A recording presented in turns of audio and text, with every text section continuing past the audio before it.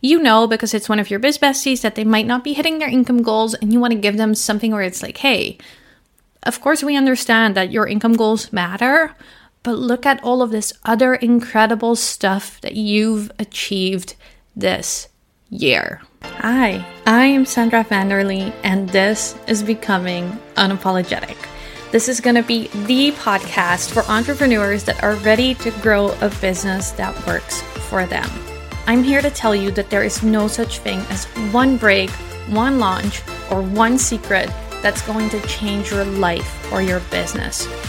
The big difference between those that stayed stuck and those that blew up, the ones who made it decided that they have what it takes, they sell their expertise, and they unapologetically go after their dreams every damn day. Here is to Becoming Unapologetic. Hello, this is episode 21 of Becoming Unapologetic, and I cannot believe we're already in the 20s. Today's topic is something that I have been thinking about a lot, which I feel is something I might say with every single episode. And it's true, right? Because I record a few episodes at a time. This is not created forever in advance. It's always stuff that's alive to me. I have a list of topics, but I'm always picking something where like, this is what I need to talk about right now. And this is actually a brand new idea because it is almost the end of 2023. And it looks like this year I will not be hitting my income goal. And I have become okay with that. And for a while, that was really frustrating. And in the middle, I could tell in the middle of the year, I was like, ooh, this is probably not going to work out. And this is, I try to plan in advance. I love my cash flow tracker. It's something that I implement. And my clients hear me talk about this all the time because it's life changing. I'm like, get your cash flow tracker, start, put in your payment plans, know what's happening, know what you need to do to hit those numbers. And halfway through the year, I was like, oof, it's going to be tight. And then in the second half of the year, things kind of took a turn for the worse in the sense of I had a silly little accident, which ended up with a foot sprain that 3 months later, it's mostly healed. But after a long day, I can still feel it. But that had me just doped up on painkillers for a couple of weeks. I finally caught the big C. It took me a couple years, but eventually it got me too. So I've been really sick. I've had some like cold and voice issues. It's just been kind of a mess. And normally speaking, I'd be like, I don't care. I don't care that it's kind of a mess. I don't care that you started a second company from scratch. I don't care that this has happened and that's happened and there's been all sorts of wonky stuff. And if you've been in my world, you've heard me talk about how for my American company, my business bank account was shut down overnight and I was trying to fix it for weeks and I've dealt with card fraud and it's just been... Honestly, if you're into tarot, it was basically old tower cards. Or if you're into astrology, it was like Mercury retrograde was retrograding very hard, even though it wasn't. And I'm probably not the only one.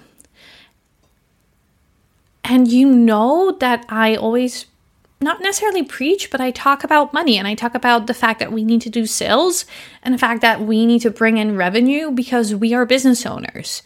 And we have a financial responsibility, right? Whether that is to our landlord, to our family, to our business coaches, the software that we use, the fact that we need to pay ourselves a salary. Of course, we have responsibilities.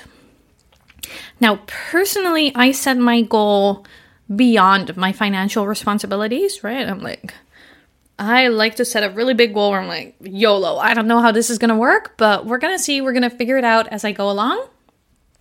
And that's what I did this year too.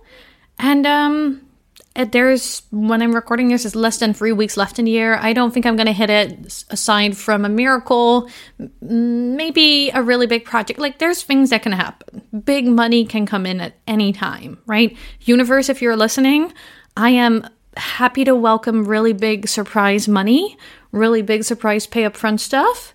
The year's not over, right? The numbers aren't final. I'm still happy to have magic happen. And I'm okay with maybe not hitting it. Because what I've been looking at on top of my financial goal. right on top of the revenue goal is how else can I measure growth? And funnily enough, I had 3 different goals this year. I wanted to make $250,000 across all of my work income, like all of my 2 businesses, like all of that stuff. I'm not hitting that right now. I don't know. It might change. Who knows, right? I wanted to hit 5,000 people on my email list, which I thought would be brilliant and amazing. And I wanted to have about 10,000 euros invested in my personal investments, right? So that's for my retirement, for long-term stuff. If you're listening to this and you're into the world, I know it's not enough. I know I should do more. But that was my goal, especially because this year I've been investing so heavily in my second company for my visa. There is an episode about that. Give me 1 sec, I'll look it up. Also, I can't believe I just asked you to give me a second when I could have just hit the pause button. This is so fun. I feel like I'm actually having a conversation with you directly. So in episode 7, I talk about how I invested $100,000 I didn't have. You might want to listen to that one too. That's where I talk a little bit more about this. So the thing is, I realized very early December that I had 3 numbers goal, right? SMART. By the end of the year, there was a number attached. It was for something specific. And for the first one, I'm far away. But for number 2 and 3, I'm actually really close. Because I now have a second business with a second email list. I'm like 200 or 300 subscribers away from 5,000 across across the whole thing. So I'm almost there. And then when I looked at my investment, and I have a little bit of money in crypto, which is kind of going back up to when I bought it, right? I'm not actually making any money. And I don't have them for that reason, right? This is a whole separate, let's not talk about investing. That's not the point for today. But if I add all of that up, I'm like 1,200 euros short. And I'm like, well, the year's not over. So where can I find the 1,200 euros and hit that 10K goal, right? That's not that wild. I might have to talk to my boss about an end of the year bonus. I might have to cheat a little bit and take my January investment and make them in December, right? Just to lie to myself and make it happen. But because I was so focused and obsessed with that revenue goal and I wasn't hitting it, and could I even give business advice because I clearly wasn't going to hit my own goal, right? Our inner critic gets into all these weird spaces. I almost missed the fact that for my 2 other goals, I was really stinking close. Much closer than I thought I was. Which led me to the next thing, and that's that I talk about money a lot. I love money, right? Revenue, sales, like I said, matters so much. You have a business, right? Even in a nonprofit and in a charity, sales and money matters. Maybe even more. But it got me to thinking about ways that we can measure or see or identify our growth that aren't necessarily our income. And I've come up with 5 of them for you. I think there's plenty more, especially if you start looking in your own business and your own experiences. There are lots of ways to measure growth, right? And business-wise, I would say that your email list is a very good indication. If you've been on top of your marketing, if you've started doing something new, maybe you started running ads, maybe you have started doing podcast interviews, maybe you've done summits, maybe you've hosted your own thing, your email list size and your email list is one of your most important business assets in an online business. So if you've been growing that and if you can see the increase throughout the year, then that is definitely an indicator of growth, right? So that's the first one.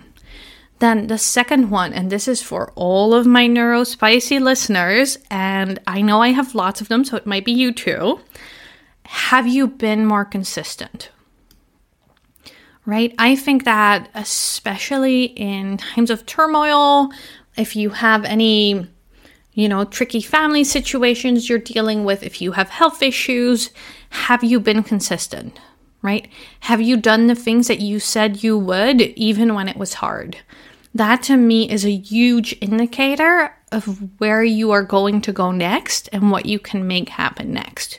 So to me, that's also a very good measure of progress. Then number 3 and number 4 are kind of intertwined. And that is, have you done scary things?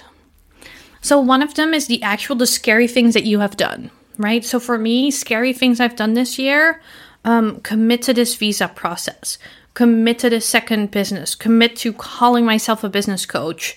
I have a whole episode on that as well, and why I wasn't so sure if I even wanted to call myself a business coach. Like, let's keep it real. That's actually, in case you're curious, that's episode 2. It was one of the very first episodes on the show. Other things I've done that are scary. I recently committed a couple days up front to a high-end 2-day intensive in Barcelona. And I got on a plane and I met up with a virtual stranger to work on my business and invite him into my business kitchen. And I wasn't sure about that, right? That was kind of scary. I was like, oh... On the first day, he asked, like, how are you feeling? I'm like, I'm scared. That's literally how I was feeling. I was like, no, I don't. Like, what if it doesn't work? Which I think is such a normal thing to worry about. Other scary things, like, I've asked people for favors. I've asked for help a lot more. Oh, which is kind of, well, maybe that's our fourth one. So that's how we separate the daring greatly and the scary things. A thing that a lot of us can have room for growth on and practice on is asking for what we want, asking for what we need, asking for help. And honestly, I know I'm talking to you, but I'm kind of talking to myself too, because asking for help is something that I am not so great at, and I'm trying to get better and better at. So I think that that is a really good indicator for growth.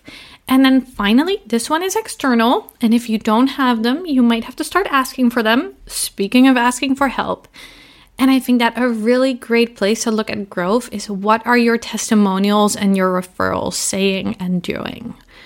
Because it is really easy to get upset over or obsessed with the numbers and the growth and the what we're doing and the us part. Right? But what about the people that you are helping? So even though my income isn't what I wanted, which means I helped less people than I wanted to this year, what the people that actually did work with me are saying is so juicy and it's so good. And it makes me so just happy and grateful to be able to do both my coaching work and my copywriting work. That to me is a very good indicator that maybe it's not growing, because last year I also had great reviews and testimonials and referrals, but it's definitely on a really good track and trajectory. So there you have them, 5 ways to measure growth and progress that aren't your income. I will sum them up really quickly for you. So it's email list size, scary things that you've been done or just daring greatly in different situations, being really consistent even when it was hard, asking for help, and your testimonials or referrals. Now, if you love this episode, it would mean so much to me if you leave a review or share it with a friend who you know, because it's one of your biz besties, that they might not be hitting their income goals and you want to give them something where it's like, hey, of course, we understand that your income goals matter, but look at all of this other incredible stuff that you've achieved this year.